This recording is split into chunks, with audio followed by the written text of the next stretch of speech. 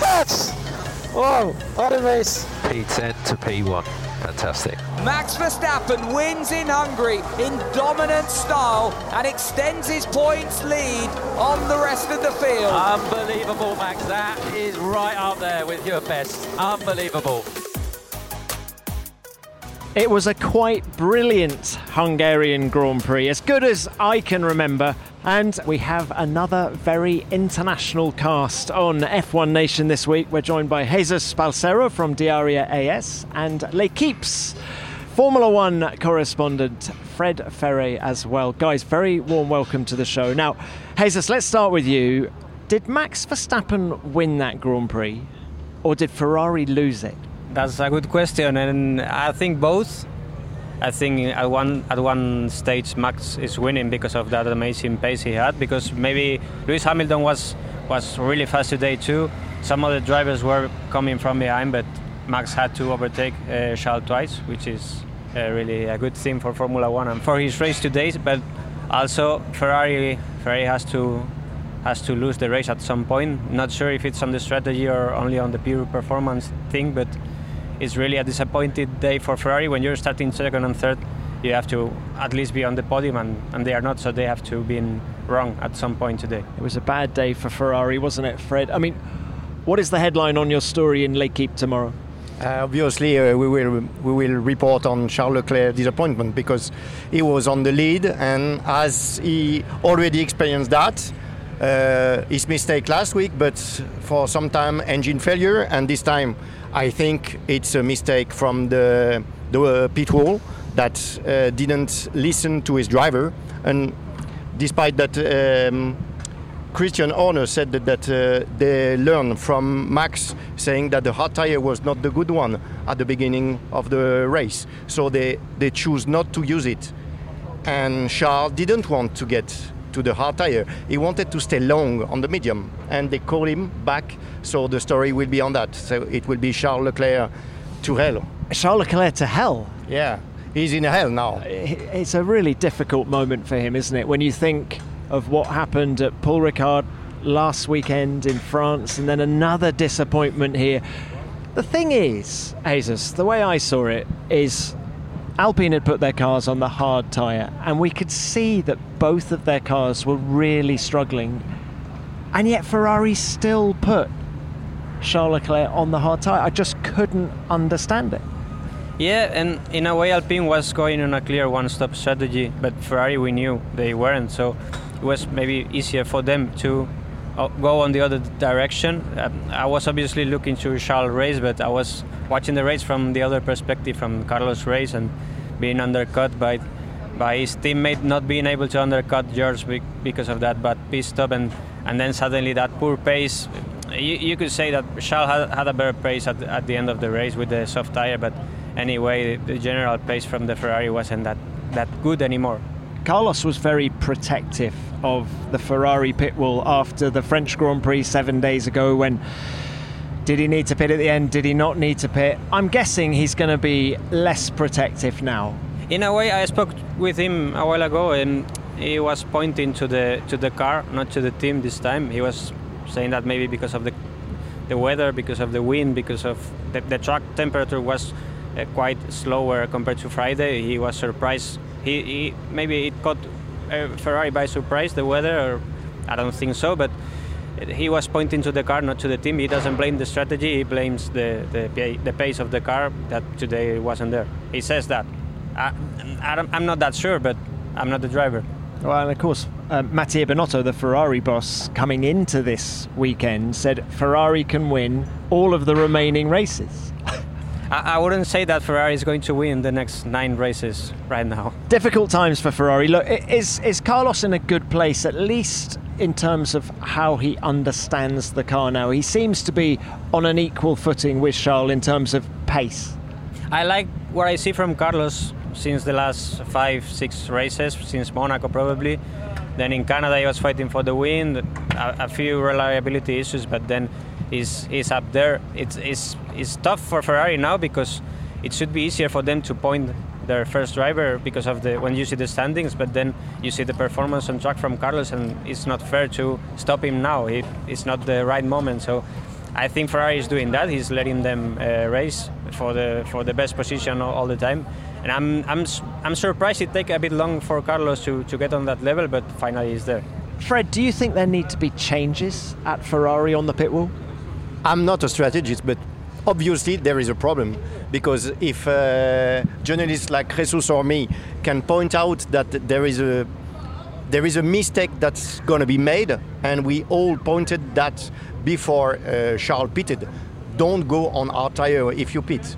Stay as long as you can with the medium, which wanted Charles, and then go on the soft tire at the end. That was obvious, and especially obvious now that we know how it ended. But it surprised me every time that Ferrari is doing bad choice, especially this year. What I found to be so impressive about Max Verstappen this weekend is just how patient he was during that race. He started at 10th and he just picked people off as and when the opportunity arose. There was no desperation at all. Even after he spun and did that 360, there was no exasperation. He just did the job again, overtook Charles Leclerc again. He's got the patience that I felt maybe he hasn't had in the past. He's just driving beautifully. Last week, Max way more than me with all the interviews you made with him. But last week I had a one-to-one with him, and I said you have changed this year in driving, but also in talking. And the interview for the first time was a quiet and a smiley one. And I asked him, why are you so peaceful? And he said, because I understood that I don't need to win every races of the year. If I'm not able to win, then I wait, just like you said. I just be patient and wait for the occasion. But if I see one, I jump on it. So the killer instinct is still there. Oh yeah. But he's found that balance that makes him just such a force now in Formula One. The new Lewis Hamilton, he's the same, with the same level of understanding of races, because he has a computer in his brain. He knows every occasion, the way he overtook Charles twice, not only once. And you, in the early years, when everyone was asked to overtake Max, everybody was saying, no, it's not going to be possible. Now everybody knows that Charles is a painkiller when you have to overtake him, even with a hard tire or whatever. But he did it perfectly without any mistake. 2 tries, and he was in the lead. And Max today, I think in a way we were, maybe Ferrari underestimated his potential on the race. We were all a bit blind with the race from George, from Charles, Carlos too. And maybe nobody was looking properly to the pace Max was developing lap by lap. He was getting cut everybody at the start. He had no problem. Even Luis too. He was coming. His start was brilliant. He overtook the 2 Alpine. I think it was amazing. I think yes, Max looks smarter now. He won't have that kind of mistakes that in the past before 2021 may happen for him. But also I fear that he hasn't got a contender at the same level. Maybe not because of the level of the drivers. Probably Charles is capable of fighting him, but Red Bull being so strong, having a really good car, being the best team, I don't think that Ferrari will ever match that this year. I think Charles Leclerc has the same speed as Max Verstappen, but I think what these last few races have proven is that he's still got some way to go before he's the same package as Max Verstappen. I remember Binotto at earlier this season, he was every time saying that our goal is not the championship but to win races, and let's see.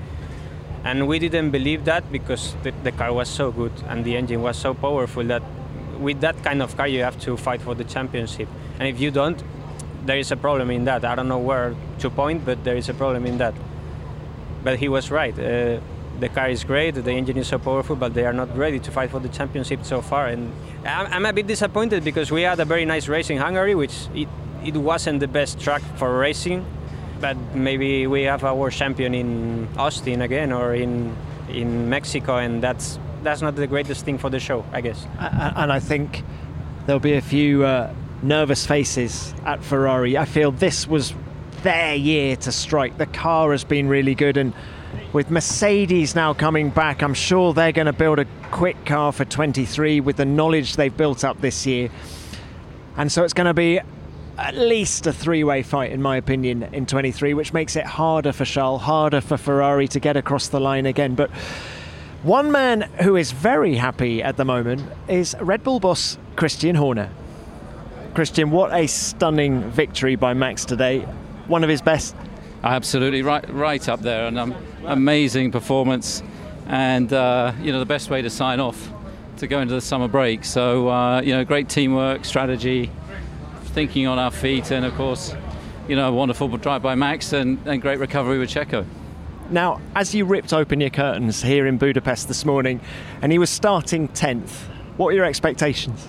To be honest with you, I thought if we could get in the top 5, that'd be damage limitation. So especially at this track where it's notoriously difficult to overtake. So to win it with a clutch issue in the first part, with a 360 degree spin when he'd just taken the lead, was beyond all our expectations. At what point in the race did you think the win was on? I think as soon as we saw the Ferrari come out with a white-walled set of tyres, then you felt there's a real chance of this. So it was that was a decisive factor in the race for us. So, but still had to obviously get it done and bring it to the checkered flag. Final one from me. You've won 9 of the opening 13 races this year. Just emphatic. Well, it's remarkable because none of them have been easy wins, or very few of them have. So the team's just operating at a fantastic level, and Max is right there and doing a wonderful, wonderful job. Christian, very well done. Enjoy the break. Have a good summer break. One person I didn't ask Christian about is Checo Perez. He comes home in 5th place, of course, in the race, but he didn't even make it through to Q3 here. Last couple of races, I feel Checo's gone off the boil a little bit. Would you agree, Fred? I agree with you because the results speak by themselves. But I think now, because Max asks for a car which is better for his driving style, Checo is suffering with this new type of RB18, and he has to deal with that. And we all know that he's not a maximum driver. And the RB18, just like the Ferrari or the Mercedes, are quite tough to drive, and you need to be at your top. You can see that even Charles Leclerc made a mistake last week because you have to drive on the edge, and when you make a small mistake, you're out, easy. I will maintain that the most impressive pole position I've seen this year is Checo's from Saudi Arabia. The one of George yesterday came from nowhere. Absolutely brilliant. I don't really want to take anything away from what George has done here, but I remember seeing Checo's pace through that fiercely quick racetrack in Saudi Arabia and thinking, where did that come from? It sort of was quite similar. It was both of their first poles, so Checo can do it, Jesus. He can win races, but it's a trend that when the car suits Max, it doesn't suit Checo that much. I heard once here in the paddock that the teammate most close to Max in the telemetry way, in the understeering driving, it used to be Carlos when they were at Toro Rosso before he left the Red Bull family. It happened a bit also in Ferrari when Carlos was less comfortable with the oversteering Ferrari. Charles was shining like at his best. He has that many poles this year. It's amazing. It's impressive how the 4 of them are really good drivers, but it's impossible for them to shine at the same level with the same car.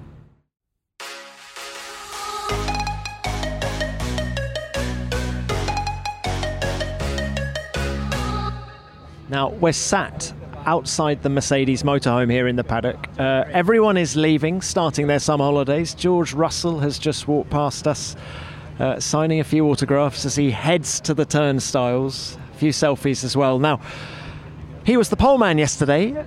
Bit of a swagger as he's walking away, and so he should have. I think he's had a very good weekend. Not a perfect one because he's not ending where he should have wanted. But finishing 3rd for the 4th time, I think he has more podium than Charles Leclerc this year. He has this was his 5th, wasn't it? Yeah. So Mr. Consistency. I think now, especially we are going on summer break and Mercedes will work harder than ever, they're going to have victory before the end of the year. Certainly. Especially if Ferrari still misses the occasion of winning. Jesus, I've got this feeling that Lewis Hamilton could have won that Grand Prix today had he started on the soft tyre.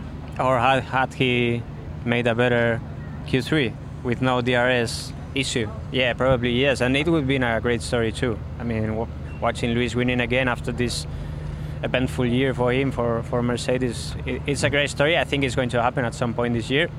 I would be surprised if it doesn't happen, but I think even George will have his chance. Maybe it was today a really good chance for him. Well, it's been a performance roller coaster for Mercedes this weekend, and I caught up with Andrew Shovlin, their Director of Trackside Engineering, just after the race.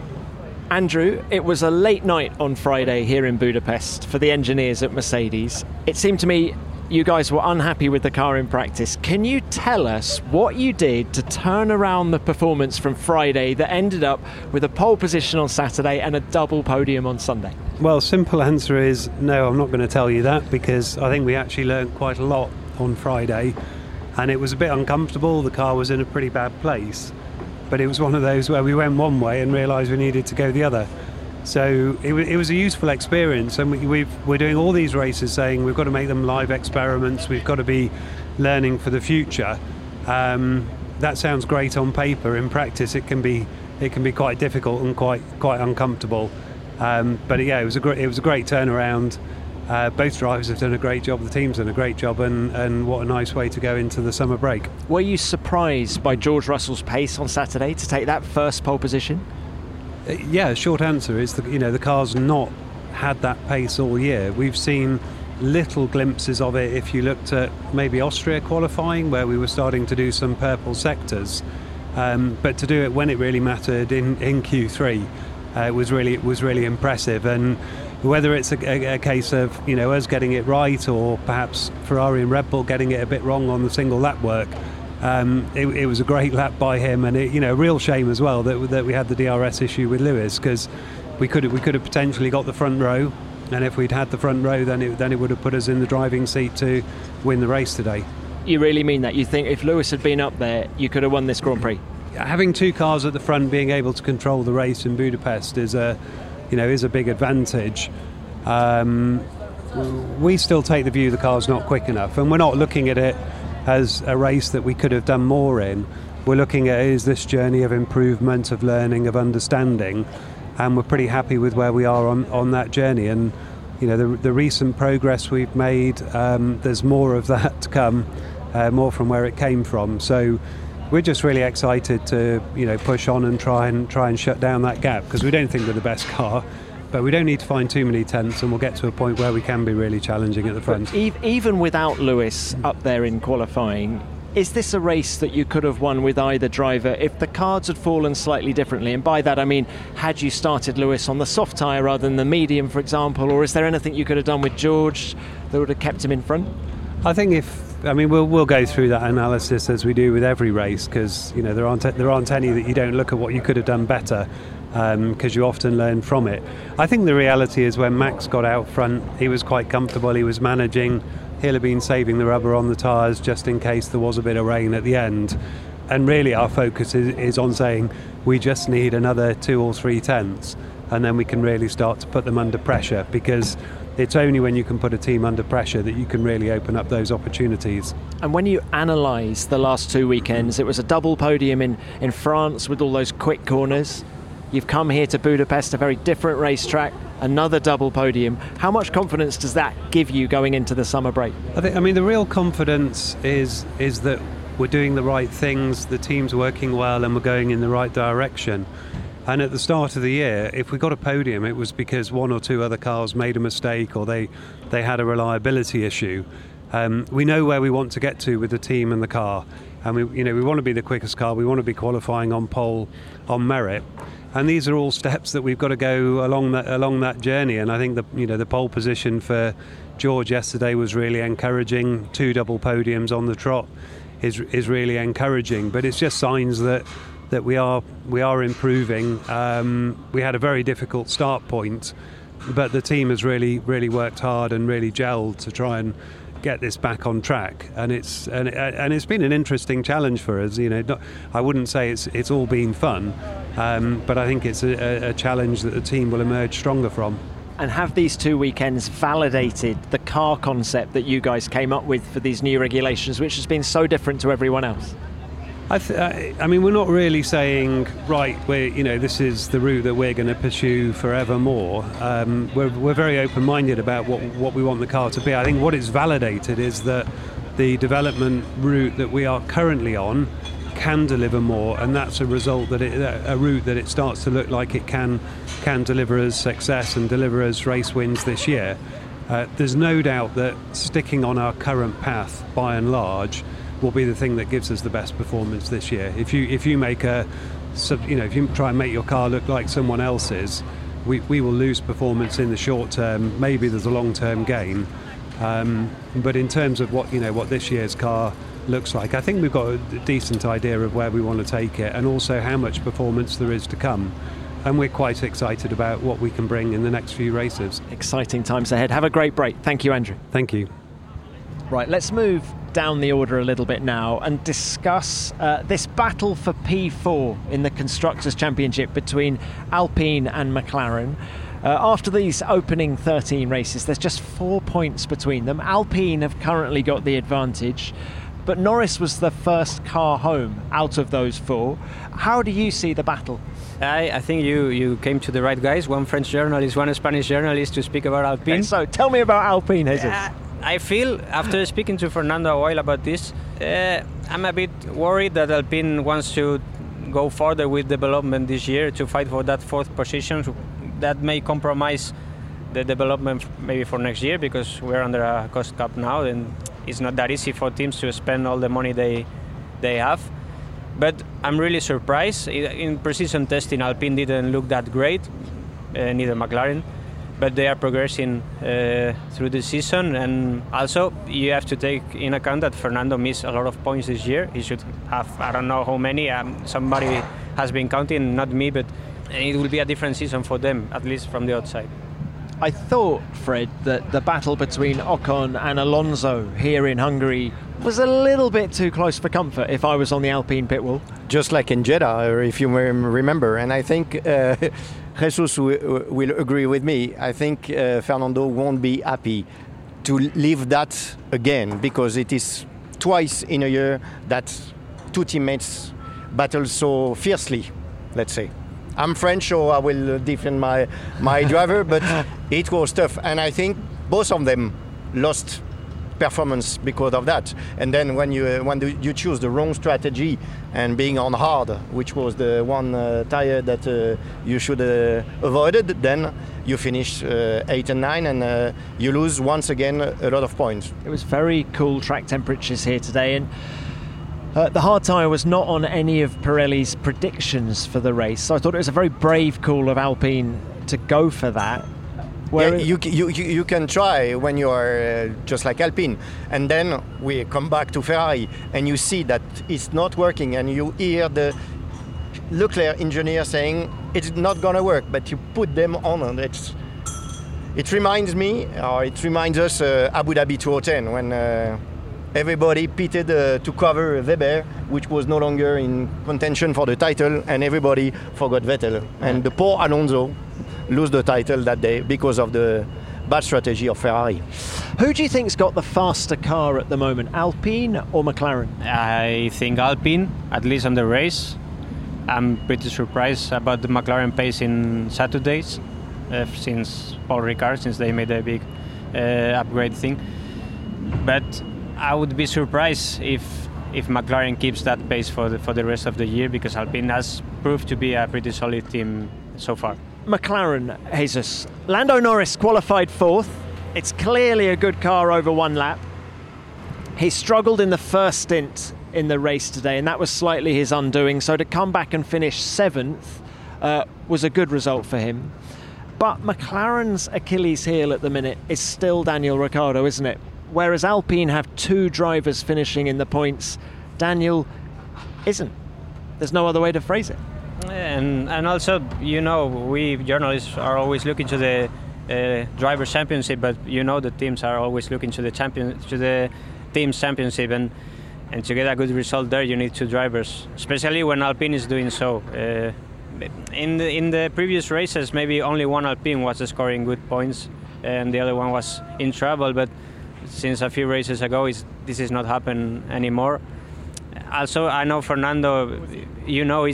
He's never been overperformed by his teammate since he started in Formula One. Only Luis equal points in 2007, but no the points. Truly in 204, not in the points, not but in the points. In one victory to that's zero true. victory. But I wouldn't bet against Fernando this year, being behind Esteban at the end of the year. And I know that I wouldn't bet either. He is into that, so I expect Alpine to score really good points. So from now on. Yeah, very impressive driver lineup at Alpine. Every time they bring developments to it, it seems to improve the performance of the car. McLaren have done a fantastic job with the upgrade, the aerodynamic upgrade that they brought to France last weekend, but we just need to see Daniel Ricciardo getting in the points regularly for them if they are going to come back from what is currently 5th place and beat Alpine to 4th. Now, one driver, gentlemen, that we haven't discussed yet this weekend, Sebastian Vettel. First of all, a very feisty race from Sebastian to finish 10th. Yeah, especially after the race of last week, where his teammate made a fierce difference, even fiercer than the one between Ocon and Alonso this week. So this week is Vettel 10th and Stroll 11, because we speak about the two Aston Martin. And then if he leaves at the end of the year, he will leave, I think, with a high. Well, the Aston Martin is a much better race car than it is qualifier, because let's not forget that Sebastian Vettel started this Grand Prix 18th. So to come home in the points was a solid day's work for him, but that's not why people are going to remember Sebastian Vettel from Hungary 2022. It's, of course, the news that broke at 12 o'clock on Thursday. We'd all just turned up wondering why Sebastian Vettel had started an Instagram account when he's been fiercely anti-social media for the last 15 years. As soon as you heard that there was an announcement at 12, did you know what it was about? No, not at all. So you were surprised by the retirement? I was convinced that he will stay for one more year. Especially because he said so 1 week before in France. He said that he will. They were already speaking, Aston Martin and the driver, and he would like to stand. One journalist who knows Sebastian almost better than anyone else in this paddock is Michael Schmidt from Automotor and Sport. Here's what he thinks. I expected it a little bit later, maybe after the summer break, because normally Sebastian does his big decisions after summer breaks. But from what I've heard is Aston Martin wanted him to do a decision because obviously in case he's retiring, they have to look after a replacement. Do you think he's sure there's going to be a U-turn after the summer break? No, I believe him that it was a difficult decision, but in the end he's a guy who makes decisions. He's not somebody who carries it around too long. There's one thing in him who wants to carry on, because I think he is still excited to drive the ultimate driving machines in the world. But then on the other hand, he realizes, okay, he was building up, or he was helping to build up that Aston Martin team, but I think he's running out of time. He's aware that if in best case, it would take him another 2 or 3 years until Aston Martin would be there where he wanted it to be. I remember this time last year, there was a lot of deliberation. Will Seb do 2022? Yeah. So I was thinking, okay, a repeat of this, Aston Martin are keen for him to carry on, and that we'd get another season. Because, of course, the driver market opens up at the end of next year much more than it does now. So do you think there's pressure from the family, or is it purely a Sebastian Vettel decision? No, it's purely a Sebastian Vettel decision. He actually said, I think, in his speech that the wife was the one who encouraged him to carry on, because she knows exactly what he likes and what he loves. But no, I think one of the major reasons was that last year, you mentioned it, there was already the question, is he going to carry on?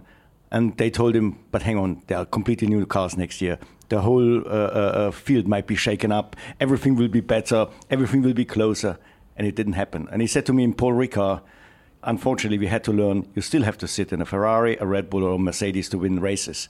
And maybe in 2 or 3 years' time, all these new rules will turn Formula One into something much more competitive and a budget cap, obviously. But I think that was too long for him. So let's reflect on his career and his legacy.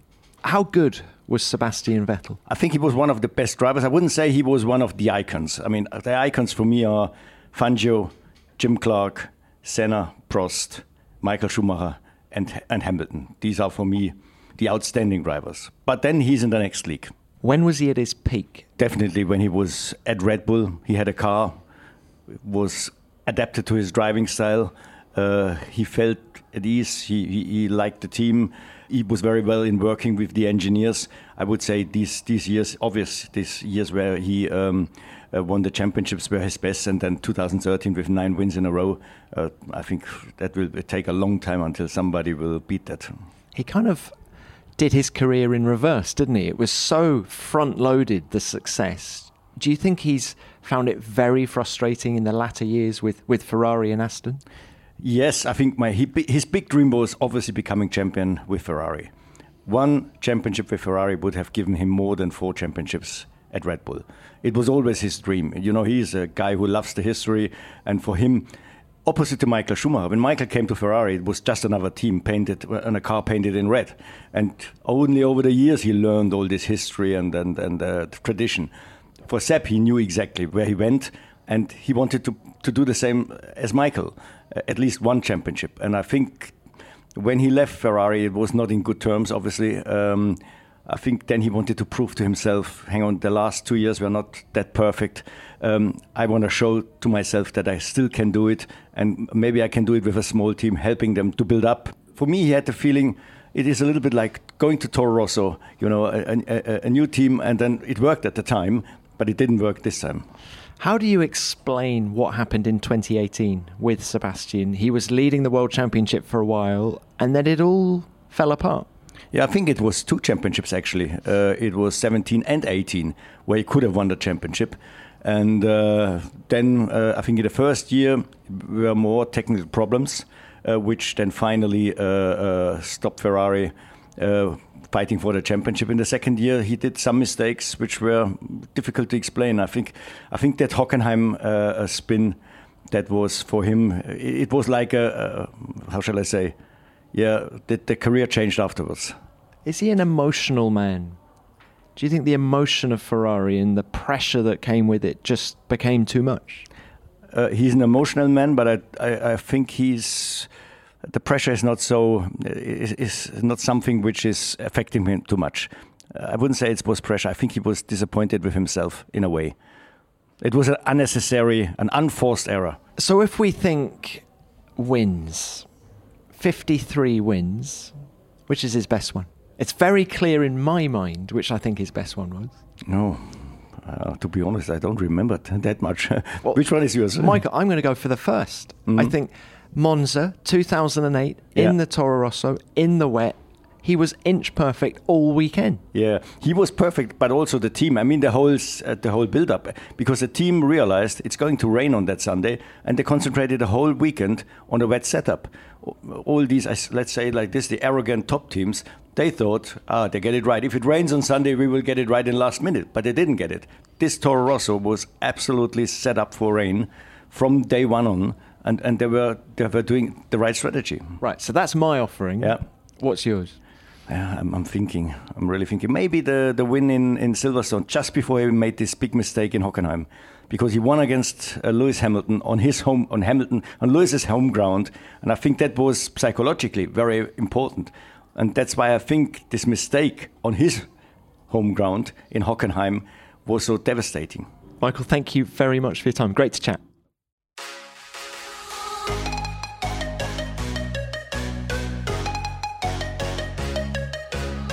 Just to confirm the top 10 of the Hungarian Grand Prix, it was Max Verstappen who won the race, win number 8 of the season, number 28 of his Formula One career. Gosh, those stats are building. Lewis Hamilton came second, his 5th consecutive podium, and George Russell was third, again his fifth podium of the 2022 season. The lead Ferrari, Carlos Sainz, was fourth, Sergio Perez fifth, Charles Leclerc sixth, despite putting on that soft tyre at the end. Lando Norris was the first McLaren home in seventh, Fernando Alonso eighth, Esteban Ocon ninth, and the retiring champion Sebastian Vettel 10th.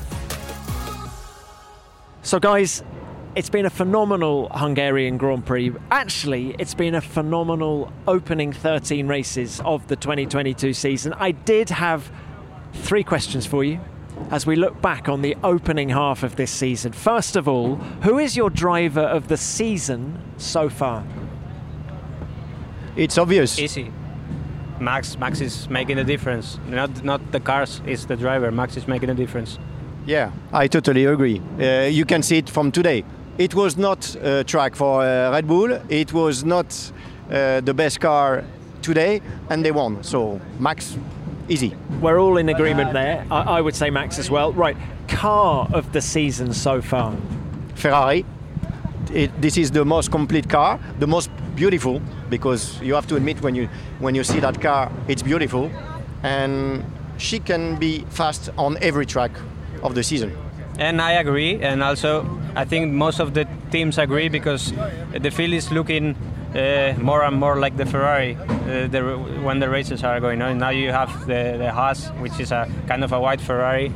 So, and this is not a good thing for Ferrari. Having the fastest car not being the fastest team is something to think about during the summer, I guess.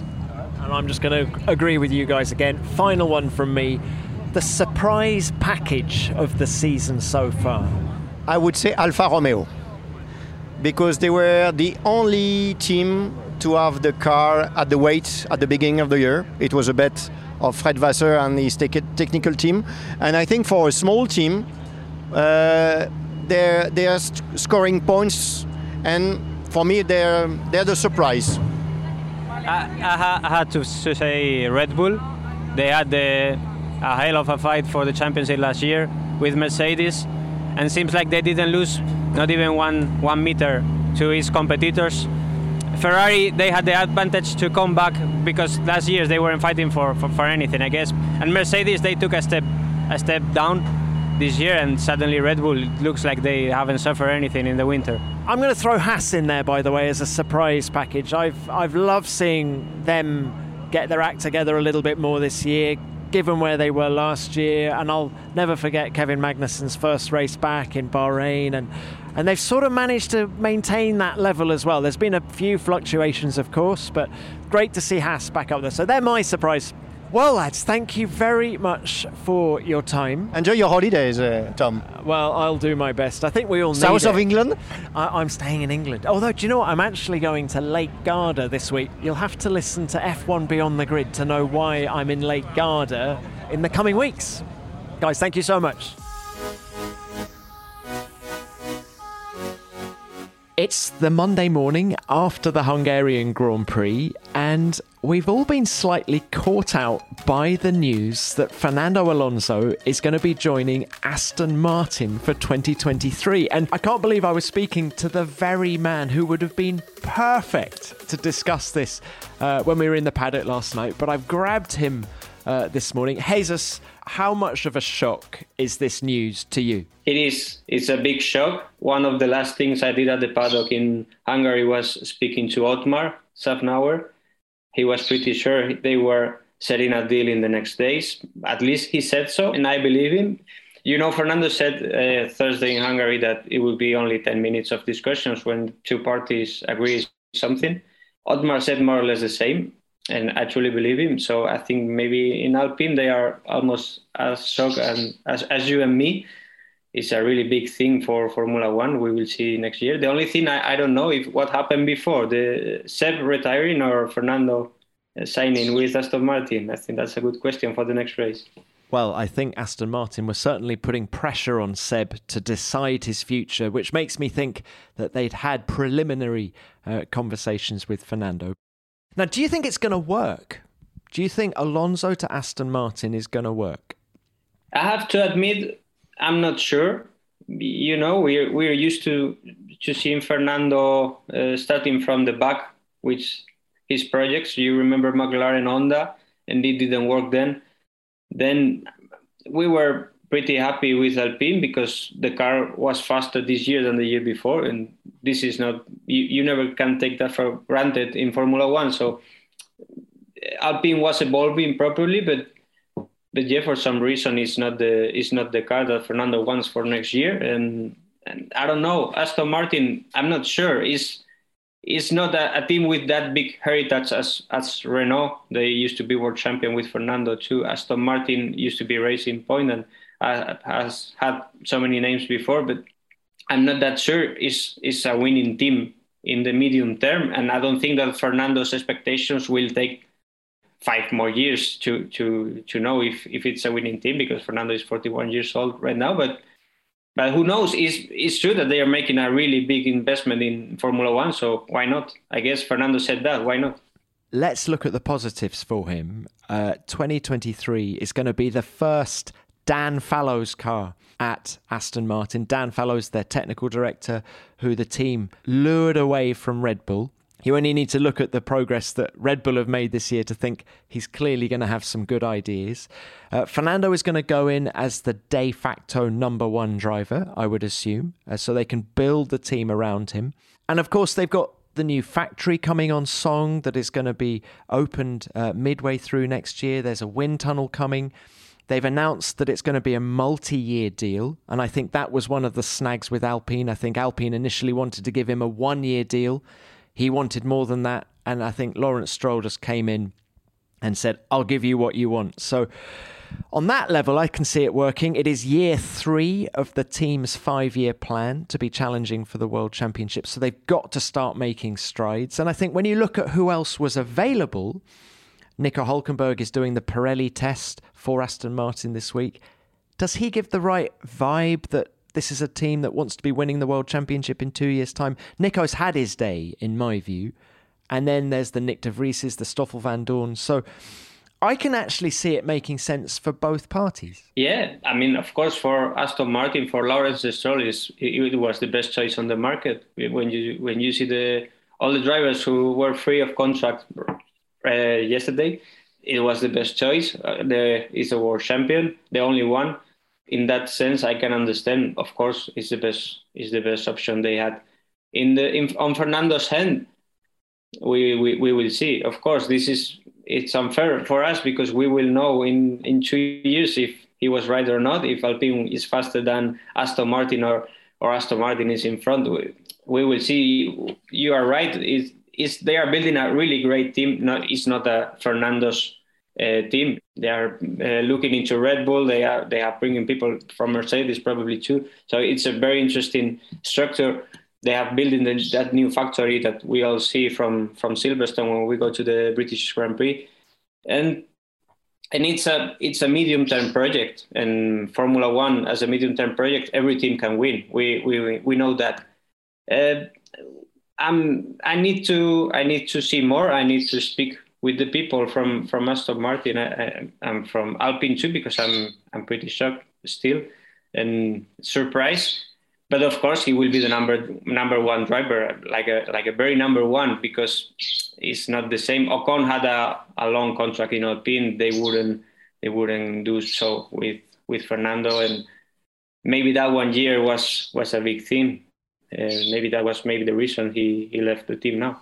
And it's not all bad news for Alpine, because this actually frees up a seat for Oscar Piastri, who everyone rates very highly, the reigning Formula 2 champion. So it's not like they haven't got anyone to plug into Fernando's seat for next year. Yeah, you're right. It's so easy for them to find a place for their young star. I guess that made things easier for Alpine too at the negotiations, because you are not dependent on one driver. But I have to admit, when you look not the standings, but every free practice, every qualifying, and every race itself, and you see Fernando carrying the weight and being the fastest every free practice. Maybe at the race it hasn't been like that this year because of so many incidents and issues, but I think Fernando has been very important in Alpine, and I don't think they are happy right now, even though they have a free seat for Oscar. So What's the deal now? Does Fernando do a media session with you guys, with the Spanish media, or has he just disappeared now for a month? The next you're going to speak to him is at Spa. Not that I know. No. This is summer. You know, summer in Formula One, no one speaks. When you read something, it's all quotes from the last race. So, yeah, maybe Spa Thursday in Alpine hospitality is going to be interesting. Drop the bomb and run. That's kind of what they've done, isn't it? You know, funnily enough, I had an inkling that something was up last night. Hindsight is, of course, 2020. But as I was leaving the paddock, Fernando was leaving as well. And I said to myself, why are you still here? All the other drivers left hours ago, and we saw them, didn't we? When we were chatting, Jesus, yes. We saw Leclerc leave and Russell leave. So I thought, A, why are you still here? And B, he was very happy. He was very chipper, sort of smiling and wishing me very happy holidays. And I remember thinking, that wasn't a great race. It wasn't a bad race for Alpine, both cars in the points, but it wasn't a great race. Why are you so happy? Maybe it was a great deal. Maybe it was a very great deal. Yeah, exactly. I think he just signed the contract. Oh, dear. Well, this crazy world of Formula One, it never stops, does it? It's Formula One. I mean, when you think everything is pretty much stable, or even the Seb thing on Thursday, because you know Seb said 1 week before that he wanted to stay, and so this is the reaction from the reaction. And yeah, I'm still shocked. I have to be. I didn't expect it to be writing that much today for my newspaper, and now I have to. But you know, Formula One now. We will see the next chapter, maybe Piastri in Alpine, or what happens with Mick. This never ends. It never ends. Well, look, enjoy your writing and happy holidays if you get any. Yeah. Thanks so much for your time, Jesus. Thank you. Thank you. Well, that was the Hungarian Grand Prix. Tremendous race. I hope you've enjoyed hearing our thoughts on it. We'll, of course, be back next week. But we're doing something a little bit different during the F1 summer shutdown. There are going to be 2 weeks of Ask Damon specials, and you've still got time to send in a question for the champ.